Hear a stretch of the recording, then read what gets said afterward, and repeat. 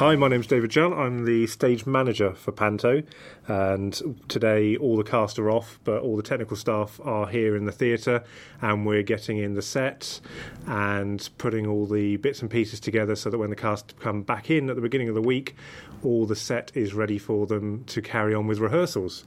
So we've just set up the village scene. We have built Jack's house, and that's all looking fantastic and big.